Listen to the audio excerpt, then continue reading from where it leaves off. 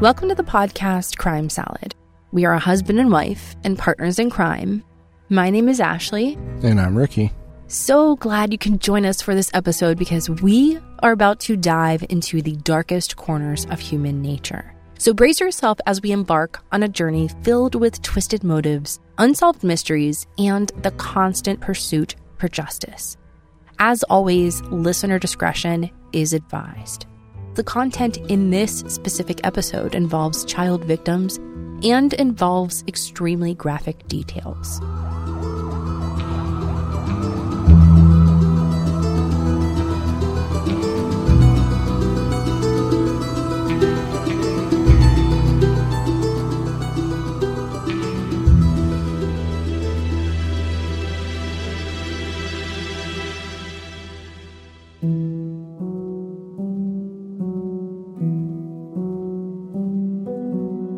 A lot of kids in their teens have the typical plans of getting their driver's license, starting their first job, maybe improving their physical fitness, typical high school things. But two teenage boys of the Bever family had other plans. Located 15 miles east of Tulsa is a city called Broken Arrow, Oklahoma, populating over 116,300 people, according to the United States Census Bureau for the year of 2021. Broken Arrow was originally established to be Indian territory and was home to the Muskogee Creek Indians, who were forced to move to Oklahoma from Alabama. This could be covered in a whole other podcast, but thousands of Native Americans traveled mostly by foot from the southeastern states to Oklahoma.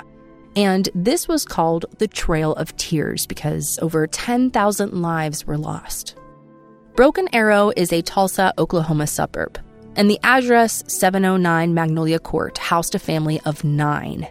Parents David and April, and their kids Robert, Michael, Daniel, Christopher, Crystal, Victoria, and Autumn.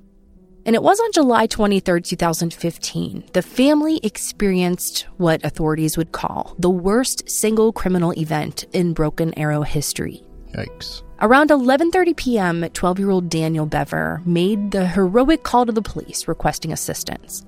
There was commotion in the background on the phone, someone screaming, and there was a male voice in the background, and then the line went dead.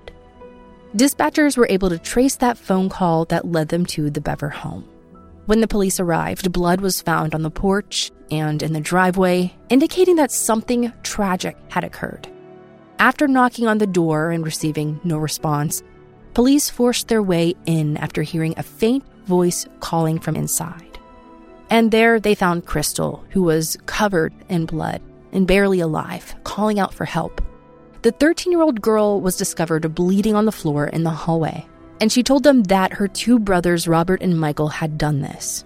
And while searching the rest of the home, the police were on high alert because they very well could still be in the house. As they searched, they discovered more victims who have been subjected to a similar attack. The mother, April, and her young son, Daniel, were the first to be discovered.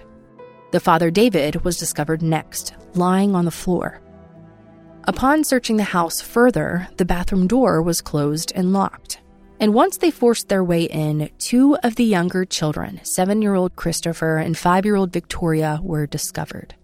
Once the house was cleared of no suspects being inside, first responders found that a back door was left open. It was believed that 2 suspects had fled through the back door after hearing a knock on the door running off into the darkness. Now, fortunately, they didn't get very far because their K-9 unit was able to track down the boys. They quickly detected their location and apprehended them in a wooded area where they were lying on the ground.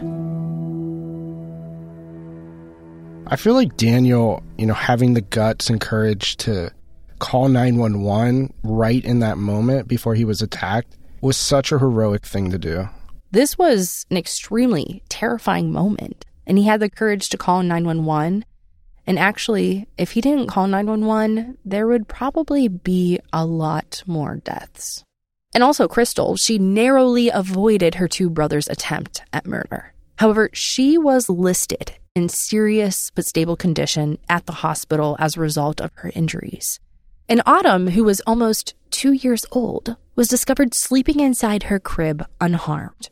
Fortunately, they did not attack her, but she will now have to live the rest of her life without her parents, knowing that her two oldest brothers slaughtered them and also her siblings.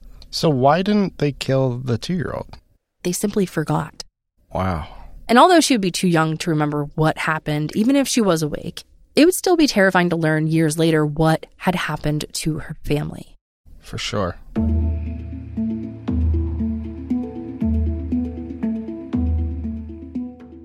Now, Crystal, just like her young brother who dialed 911, was able to identify the ones who did this as her two brothers. She described being lured into her brother's bedroom to look at something on his computer when she was attacked with a knife.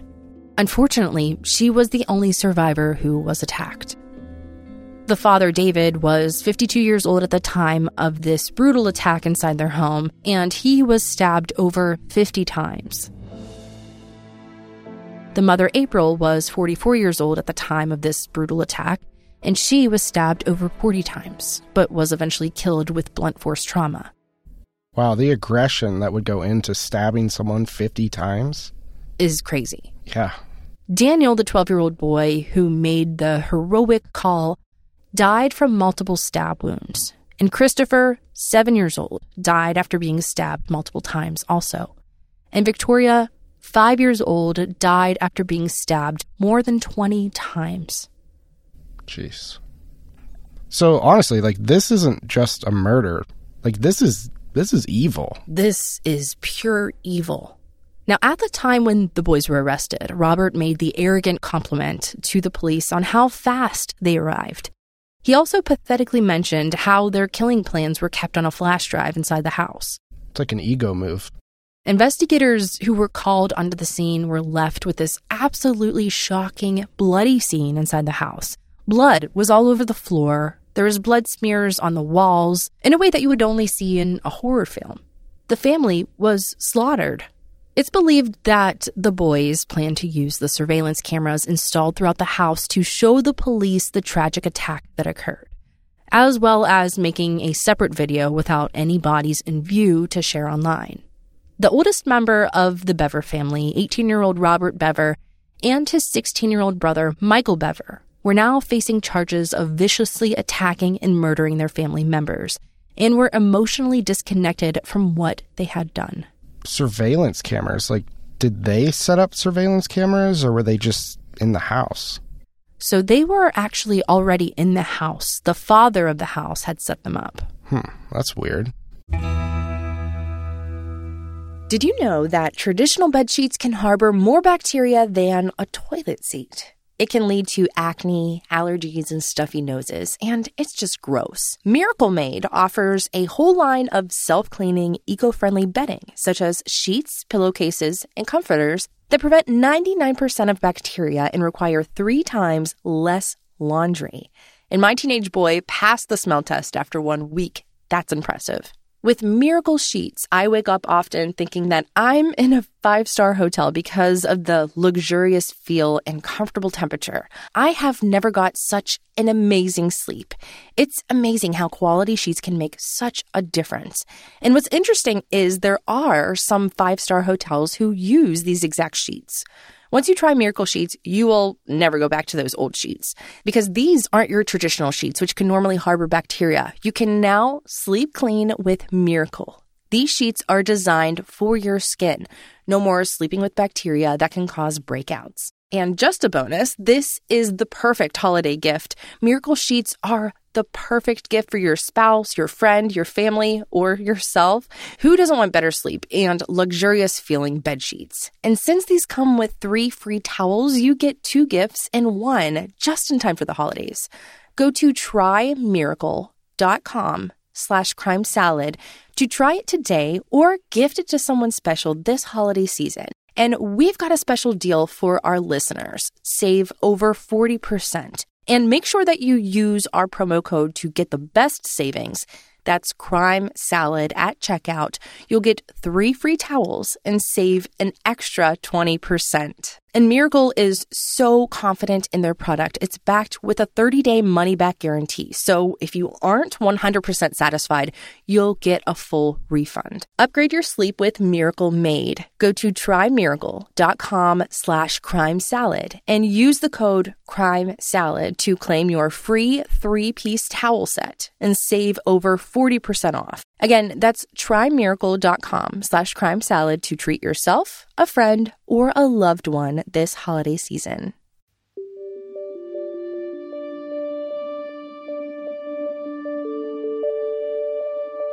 The father, David, and April married in 1987 before they had children. David worked as a technical consultant for HP Enterprise Services, and April was able to stay with the 7 children that they shared and homeschooled them. This large family was described as close-knit and quiet, frequently avoiding social situations. According to the boys, they were subjected to physical and psychological abuse, which could explain why the house was outfitted with surveillance cameras. Or perhaps the alleged abuse wasn't true at all, and the parents were just overly protective. Some believe that the homeschooling they decided to do for the children was a way to keep the children out of the public eye. Michael claims that their parents were religious and tried to keep them away from the outside world. However, the dangers of the outside world found their way in through the internet. Robert Bever, the oldest, had created a YouTube channel in hopes of becoming famous. In his videos, he appears to be a typical bored teenage kid. He and his brother Michael would frequently stay up late at night, talking about dark fantasies that they had, making YouTube videos of themselves doing random things and talking about off-the-wall things. Keep in mind, they were each other's best friends. They didn't have any friends, they only had each other, who were most of the time inside their home, and they soon concocted a plan to end the way that they were living and become instantly famous. Things started to get serious when Robert discovered that he could buy weapons and bulletproof protective gear online. His influenced mind about becoming famous, like the serial killers that he knows all about from the internet, was getting stronger. The two boys became very interested in school shootings and were influenced by the Columbine high school shooting and wanted to beat the kill, outdoing the number of kills anyone has ever had. Jeez, what a goal. Yeah, and they hoped to kill at least 50 people, but he stated that he didn't want to be gunned down by police because he wanted to experience the aftermath. He wanted to feel the attention that he never really got in his life, his face all over the news, and he wanted to bring his younger brother along for the ride. So some of that stuff can cost a lot of money, like bulletproof vests and guns and ammunition. Like, how did they fund this dream of theirs? So, ironically, Robert worked at a religious call center, and he would pray with people who called in to request a prayer. Wow, that sounds so made up. It's not. And with that money that he earned, he purchased all of these items that he had to murder his family, and he intended to go on this killing spree somewhere in the state of Washington. Okay, so some spiritual leader. The one thing that kind of gets me here is it seems like they did it sloppy. Like, was this just an impulse one night that they decided to kill their family, or was this something that they had actually planned for? That's a really good question, and actually we will talk more about the plan that they came up with more in detail in just a few minutes. But it started with 13-year-old Crystal Bever. She went upstairs before 11:30 p.m. on the day of the brutal attack to inform her brothers, Robert and Michael, that their mother wanted them to do the dishes. As she approached the room, her two older brothers were together in the same room, wearing their bulletproof vests. This just so happened to be the day that they had planned the attack. The plan had been to attack the family at midnight, but because Crystal was present, they decided to attack her then and there. They told her to look at something on the computer, and she approached the computer desk while Michael distracted her by showing her something when Robert slit her throat. She screamed and she fell on the floor as her brother Robert continued to stab her in the neck, in the stomach, arms, and chest. Her mother rushed into the room to find her daughter bleeding out on the floor. April, the mother, yelled for someone to call the police and get Dad. Then Robert stabbed and slashed his mother's throat. Hearing the commotion, the father came down the stairs where the screaming was and then entered the disarray of the two knifed and crazed boys. Then he too was attacked. One of the brothers, Michael, later explained that he was in shock by the sight of blood and was even more shocked to see this all unfold while 3 of his family members were bleeding out onto the floor and fighting for their lives. But that claim to the police contradicted itself, as he was the one who then silenced an alarm going off in the house. Then he probably did the most horrific part of this whole attack. He went after his 12-year-old brother, Daniel, who was standing in the hallway. He was targeted next as his arm was slashed. But Daniel got away and he ran into his father's office and locked the door. Daniel courageously dialed 911. At some point, he got a hold of Michael's cell phone that was sitting in the living room earlier. And on that phone was the dispatcher. He pleaded for assistance, telling them that his brother was attacking the family. And Michael, he went up to the locked door and he tugged at the young boy's heartstrings, begging for help to be let in because he too was being attacked by Robert. Unaware that this was all a sick ruse to gain entry into the room so that his 2 older brothers could murder him. Begging to be let in, Daniel opened the door. Both the brothers entered, and they discovered that he was talking to the police.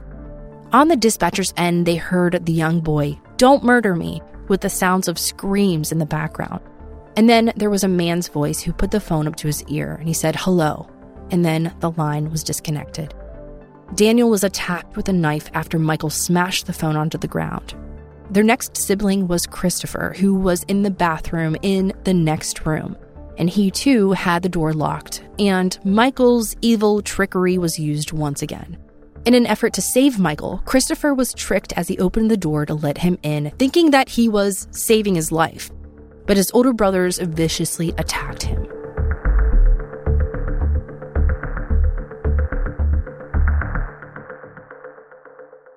Yeah, there's absolutely no way that he was shocked by seeing blood.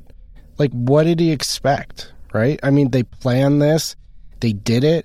He tricked 2 people into opening the door, trusting their brother, and he murdered them. Like, this dude isn't innocent. Like, he knew what he was doing. Yeah.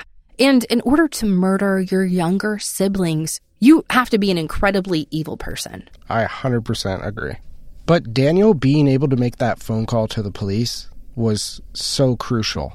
He's gone now, but he was an absolute hero. Crystal wouldn't be here, honestly. Who knows? I don't know, like, the medical situation, but 10 minutes more, 5 minutes more, she probably would be dead. And their sister Autumn, I mean, she was in her crib. What if they remembered that she was in there? Right. I mean, the 911 call probably scared them enough to take off, especially when someone knocked on the door. But that's what saved 2 people in this family. So just to recap, everyone that they attacked appeared to be dead at this point. But then there was the unexpected knock at the door. And it was around midnight at this point. The boys assumed that it was the neighbor who had heard the commotion and came by to see if everything was okay. And that is when the brothers took off, running out the back door into the woods, where the canine unit quickly tracked them down. Those dogs are so dang good. I love it. Dogs are the best. Now, as the police arrested the boys, Robert stated that he was proud of what he had done, creepily adding it was a pleasure to his brother Michael. In a number of photos taken by police of the boys, he and his brother can be seen smiling despite being covered in blood and tissue and their shirts being ripped. As for Robert, he reportedly seemed thrilled to discuss the killings and the future plans that he had that ultimately failed. We can only assume that this was a disturbing interview that he had because this recording was sealed and was never made public, but Michael's was. But at the same time, it's a good thing that they never shared his interview online because it's exactly what he wanted. Now, just to remind you, Robert is 18 years old at the time of the attack, and Michael is 16 years old. Michael spoke with the authorities in the interview, and he told police during the interview that he wasn't as excited about murdering his family as his brother Robert had been. Robert had told him if they kill their parents and siblings and then mass murder 50 other people, that would make them famous, and this was his ultimate dream. And Michael wanted to join him.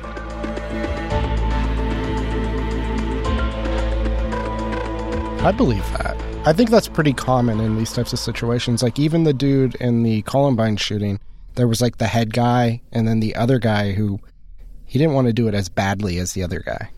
Yeah. And Robert's 18, he's 16. The 16-year-old is probably more so looking up to his older brother, like influenced by him, wants to be like him. 100%. Still evil, but yeah. Now, Michael, he admitted to stabbing his brother Christopher while he was in the bathroom, and he openly explained his actions in a truthful way, but in a way that would reflect how a teenager would act, as if he had stolen someone's bicycle and was being questioned down at the station. He never broke down. He never felt remorse for what he did. And I have a feeling that his brother's interview went similar, but the conversation, like we said, never was public. To be honest, I feel like he's been practicing that like in the mirror for years. Like this was his dream. I don't know. To me, this was his chance to put on a show. It's still so shocking that they weren't even disturbed by their actions. They didn't cave. They didn't get any emotional effect from the murdering of their family. This was only a few hours after the attack. Right. I mean, it would be different if they did this to some strangers, like at a mall. This or is a their restaurant. mom, their dad, and 5 of their siblings. You would think there would be some type of remorse, but no. In the interview, Michael measured the length of his knife with his hands, which he described as having a camo print all over knife. And he mentioned his brother having a similar knife, but in red. When the detective inquires about their relationship with their parents, he revealed that there was child abuse that occurred in the home. This, however, was never proven. According to court documents, after the murders, police received a journal believed to be Crystal's, which contained mentions of child abuse, supposedly. And investigators found nothing of the sort, but they did notice that a few pages of the journal had been ripped out.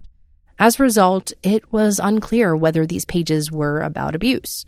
Nobody has come forward to claim the responsibility for ripping these pages out. And so the depth of the abuse, if any, was not confirmed. So are they thinking that the pages were ripped out after the crime, or is this something like done before the crime? Or do they not know? They don't know. Okay. It's weird, though. There was some talks like the prosecution ripped them out or somebody ripped them out, but nothing's proven. Yeah, nothing came of it. Now, like we said in the interview, Michael was eager to share everything with the detectives. He was pretty open about the whole thing. And he mentioned that this was their plan. He also stated that this plan was all put together a month before the attack. Everything was planned down to the date. Michael and Robert had purchased ammunition for guns that they owned, and they planned to attack their family before their parents saw the package of ammunition coming to the house, because they were worried they would become suspicious of what they were up to. Michael explained that Robert kept a journal specifically under his bed in which he detailed his plans for murdering his family and mass murdering a large amount of people, all for fame. Originally, they intended to shoot everyone, but then they were concerned that this would make too much noise. So they planned to quietly attack each family member so that no one would be aware and call the police.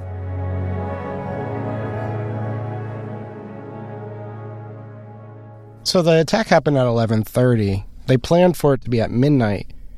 Were they expecting them to be asleep? That's one thing that's weird to me, that they were like, oh, it's 11:30, it's close enough, let's go. It's go time, right? It just seems sloppy. Like, I understand now that they didn't gather them for dinner and shoot them all at once because it would have been too loud. But wouldn't you wait until they're asleep? That part still is weird to me. Initially, their plan was to attack Crystal and the parents first, since they were the oldest out of the group, and then attack the little ones. Yeah. But their plan didn't really play out like they hoped. While concocting this plan, they continued to order things online as the attack date approached, and packages were being delivered to their home. Even though it was strange to the parents that their older boys were into these things, like bulletproof vests and bulletproof protection gear, it wasn't at the time a major threat. It was just kind of bizarre. Yeah, it's hard not to be naive as a parent. Yeah, no parent would want to even think that their child would be capable of such a thing happening. I could see how they would think that this was maybe a strange phase that they were in. Or maybe they want to go to like a gun range or something. It's just like... A weird hobby? Right. I mean, they probably played games like Call of Duty. Maybe they thought they were influenced by it. But once they would find the 3,000 rounds of ammunition, I'm sure that they would get suspicious. Right. What are you doing with that much ammunition? But they never did find the ammo, though, right? They didn't because it arrived the day after the attack. They wanted to kill the family before this ammunition arrived so that they wouldn't be suspicious of them mass murdering people. Oh, because they have this bigger goal of killing 50-plus people in Washington State. Wow. Okay. That makes sense. How do you even order 3,000 rounds of ammunition without it being a red flag? 3,000 rounds of ammunition. So this part in the story is different than what I thought, though, because I thought they wanted to become famous for killing the family. But they had a bigger goal. They had a much bigger goal. Wow, okay. So that's when this whole Columbine influence comes in. Yeah, and they said that they were aiming for 50 people, but there's some sources say that they were hoping for 500 people. As many as possible. As many as they possibly could, but... Just enough to one-up whatever. The Columbine. Right, yeah. And become famous. So along with their 3,000 bullets of ammunition, these boys also had an array of protective gear, including bulletproof helmets, vests, bulletproof masks, bulletproof sleeves for their arms and their shins, and various different knives. They kept these items in their closets, so they cleaned them out. They threw away everything out of the closet, throwing old items into a garbage can that was in the garage, and stored all of their gear in their closets. Yikes. Now, there was two main reasons why Michael said Robert wanted to do this. Number one, he hates everyone and he thinks society is pointless. And number two, we already know, he wanted to beat the kill of other famous killings like the Columbine High School shooting that happened in 1999, where 2 seniors murdered 15 people and injured over 21 others. Or like the shooter James Holmes, who shot and killed 12 people a few years ago in 2012 at a theater. And he also wore all that tactical gear too, right? I believe so. Like Columbine, I think they wore like trench coats or something, but that theater one, he was like head to toe in tactical gear. And they really wanted a Wikipedia page too. That would just put the icing on the cake. At one point in the interview, Michael explains that they first intended to use a crossbow to silently murder the family, beginning with the parents and the eldest sister, Crystal. However, the outcome was not as expected. According to him, the crossbow broke during the attack, so they weren't able to use it successfully. Now, after the killing of the family, they intended to stay in the house for 1 full day, dismember the bodies, placing them in bins, and placing the bins in an attic and clean up all the blood. And the next day, the bullets were supposed to arrive, and then they were to take a road trip to Washington State, where they planned to stop at restaurants and other public places where lots of people would be to kill as many people as they could. Again, I feel like they're just not thinking this out. You're going to have the police chasing you. So the boys, they were being charged with 5 counts of first-degree murder. Robert pled guilty to avoid the death penalty, so there was no court hearing or anything. And he began his 5 life sentences without the possibility of parole. However, Michael's attorney intended to file an insanity defense, which would require a trial. And that means Crystal would be expected to testify. After all, she was the only one who survived after being brutally stabbed. Now, Crystal Bever, she was the main source of concern. She had been through so much, surviving this vicious attack, barely alive, having to undergo surgery, tragically losing 5 members of her family, her siblings, her parents. The trauma surrounding her had to have been so extreme. And now she was expected to talk about it. For a 13-year-old to have experienced such trauma, 3 years later, she would have to relive it all over again.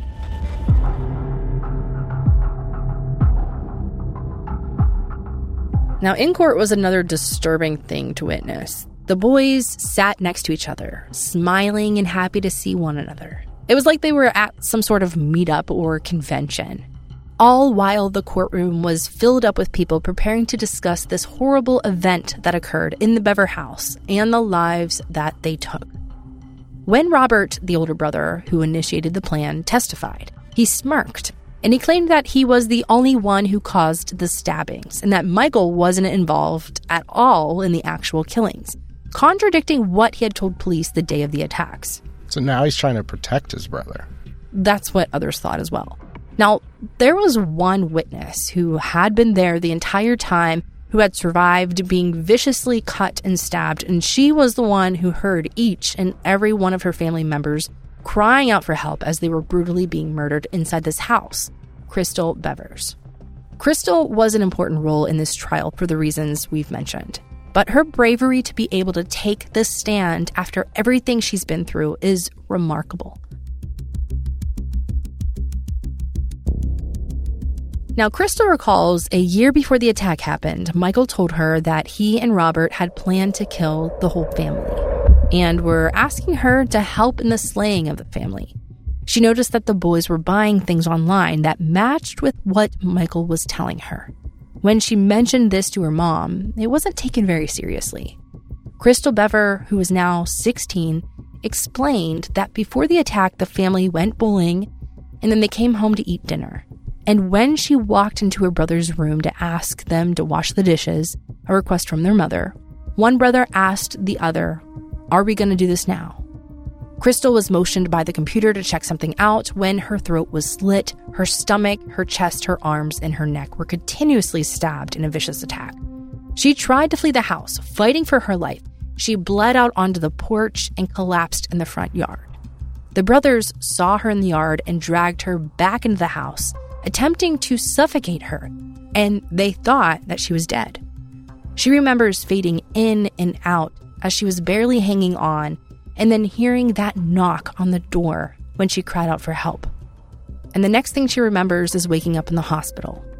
She had surgery to replace her internal organs inside her body. She recalls hearing heartbreaking screams from her family members inside the house as they were being attacked.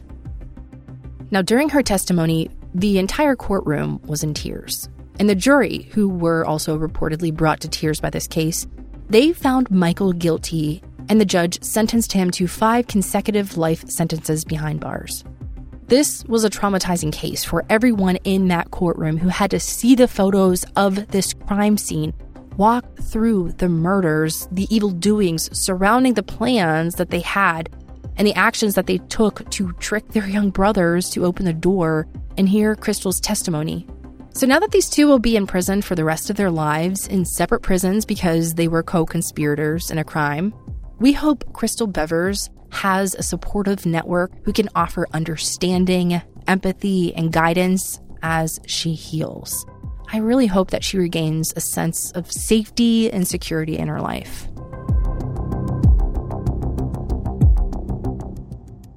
There should be like a government grant or something set up in a case like this so that they have like free therapy for the rest of their lives. Yeah, and I can't find anything on her, like, is she doing okay? I mean, she probably wants her privacy at this point, but yeah. Now, the sighting of this house in this neighborhood became a constant reminder of the horror experienced by the family members in this house. In March of 2017, the Bever family's house burned down in the middle of the night. The fire department arrived to find the house completely engulfed in flames, and it took them about an hour to extinguish the flames. They never found how this fire was exactly started, but they do believe it was arson, being that this was a common place to visit because it was kind of like the cool hangout, like this is where the family was murdered type place. They burn it down like 8 Mile.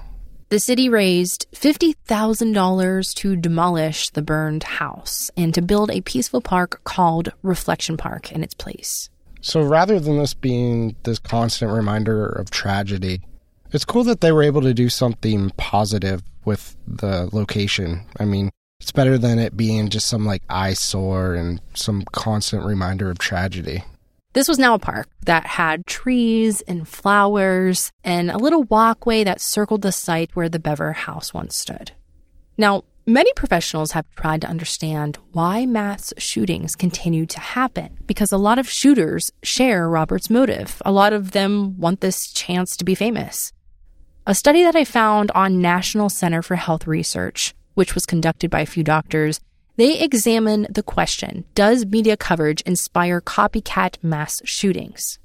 And I mean, when you think about this, how easy is it to find a video of the surveillance video of a mass shooter like the Columbine or recent ones that happened in a school? It's all over YouTube. When a mass shooting happens, they get a large amount of attention. Their name, their photo, their motive, along with their story, is plastered all over the news and internet. I mean, not to mention something from my youth, I watched Elephant by Gus Van Sant. And it basically followed the storyline of the Columbine shooters, and it showed it at different perspectives, like from the shooter's perspective, from the student's perspective. To me, it did nothing to me. Like, it didn't make me want to do anything. It didn't glorify anything. But to the right person, I mean, that movie is the blueprint. It could be very inspirational to somebody who looks up to someone like that. Right. And I think we have a lot of violence in society. I mean, everything from movies, horror movies, and glorifying serial killers, all the way down to games like GTA. These are influential things. And I think to the average person, it does nothing. But to the right person or in the wrong hands. Yeah. And like the case that we just talked about, these two boys aren't the only ones who were influenced by the Columbine shootings. I think in a lot of ways, though, there's so much content for the Columbine shootings. I was scrolling through TikTok the other day, and there's stuff that I've never seen, and I've seen almost every documentary about the Columbine shootings. I've seen the documentary that was made, which Gus Van Sant didn't necessarily write it about the Columbine shooting, but it was. It's like implied. It definitely. There's so much to it. Like, you can really get lost in it.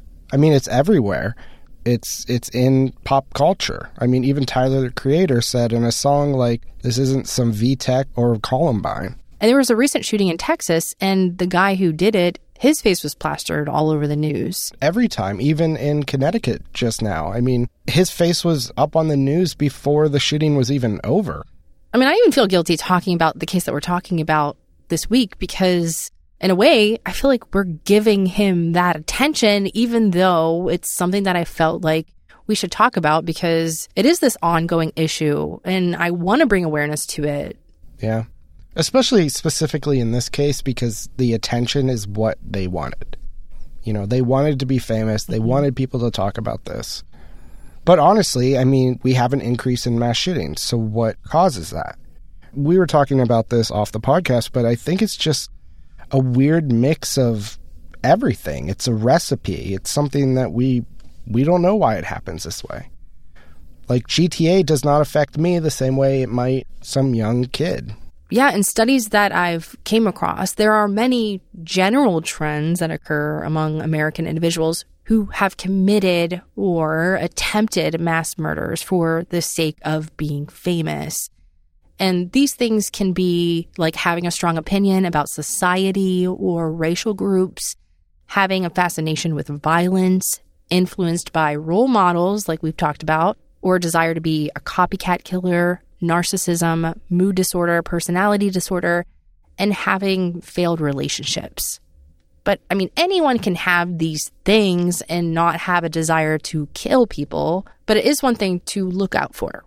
Now, I did find one thing that was really interesting. Mary Ellen O'Toole, a former FBI profiler, she shares warning signs that she calls leaking that happen before a mass shooting. And she explains that there's a good chance that before a mass shooting, the shooter will leak or share their plan to someone, perhaps by talking about it with a friend, bringing it up to classmates, to a sibling, or writing it in a journal. There are forums online where people share their desires of mass shootings and romanticize killers as if this was a normal thing. But if we can somehow intercept these red flags, could we maybe prevent more shootings? I think the short answer to that is yeah. Now, there's an article from the Washington Post that pointed out there were 7 gunmen in 2023 who showed warning signs before they did the shooting. So I think the warning signs were, not only telling someone about their plan, but also like mental health signs or behavior signs, those types of things. For instance, the Connecticut shooting. He should have never had a gun. Like, he had mental health issues. He was in a psych ward. People knew about this. Could it have been avoided? Maybe. Or the shooting that happened in Nashville at a Christian school. I remember reading that someone on Instagram got a message from the shooter before it happened that they would probably see them on the news. So this was a leaking situation. Right.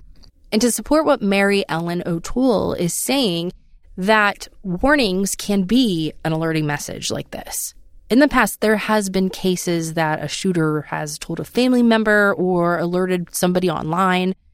But at the time, it would be hard to comprehend when you're getting this message or you're talking to someone about this. Well, it's kind of like Crystal telling her mom that, the brothers said they wanted to kill the whole family. She didn't take it seriously, but at the same time, why would you?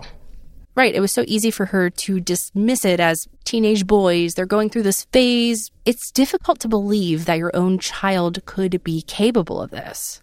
But we have to remember that we never know what someone's intentions really are and what they're truly thinking. Right. I think that's why everything that's said should be taken seriously.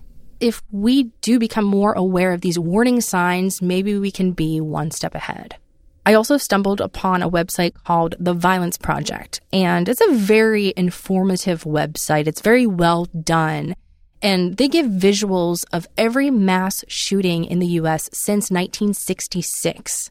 And it seems that the mass shootings have been more and more frequent over the years. So what is feeding this desire to kill or do these mass shootings? If it's the reason of fame, should police not release security footage of school shootings going down, shooting kids inside a school? Yeah, the extended footage is just too much. What's the purpose of that? Really? Yeah, it's views. Views, morbid curiosity, people who are influenced by these sort of things. It's just not right to show those things, in my opinion. Yeah. And we can go on and on about this topic. Obviously, it's a controversial topic. Nobody has the answers, but it's just something that just bugs the hell out of me. I just wish I can do something about it. I mean, I want to go to, Christmas light-up nights in cities. I want to go to football games without worrying about, crowds gathered and a shooter. Yeah. Honestly, I'm scared to go anywhere. That's why we just hang out at home. Honestly, there's a lot of things we avoided doing because of crowds. Which is not healthy. That sucks. I want to send my kid to school and not think what if. Right. It's scary. It's so scary. But, this is probably a good place to, end the episode. It's something to think about. It's a serious matter. Thank you so much for listening to this week's episode and listening to Crime Salad and supporting us. We appreciate you so much. We do. We hope you enjoy the rest of your week. Gobble, gobble.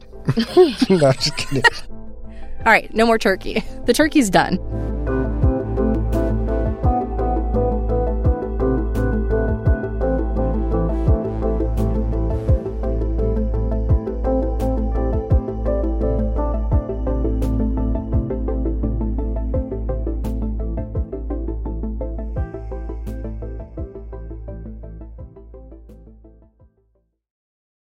On a summer night, Douglas Wag Jr. lay motionless across a strip of railroad tracks before being struck by an oncoming train. I'm investigative journalist Delia D'Ambra, and my investigation into exactly how Doug died took me into the depths of a bizarre mystery. It was really hard to understand what was fact and what wasn't. A mystery that has led me from one suspicious death to another. Listen to Counterclock now, wherever you listen to podcasts.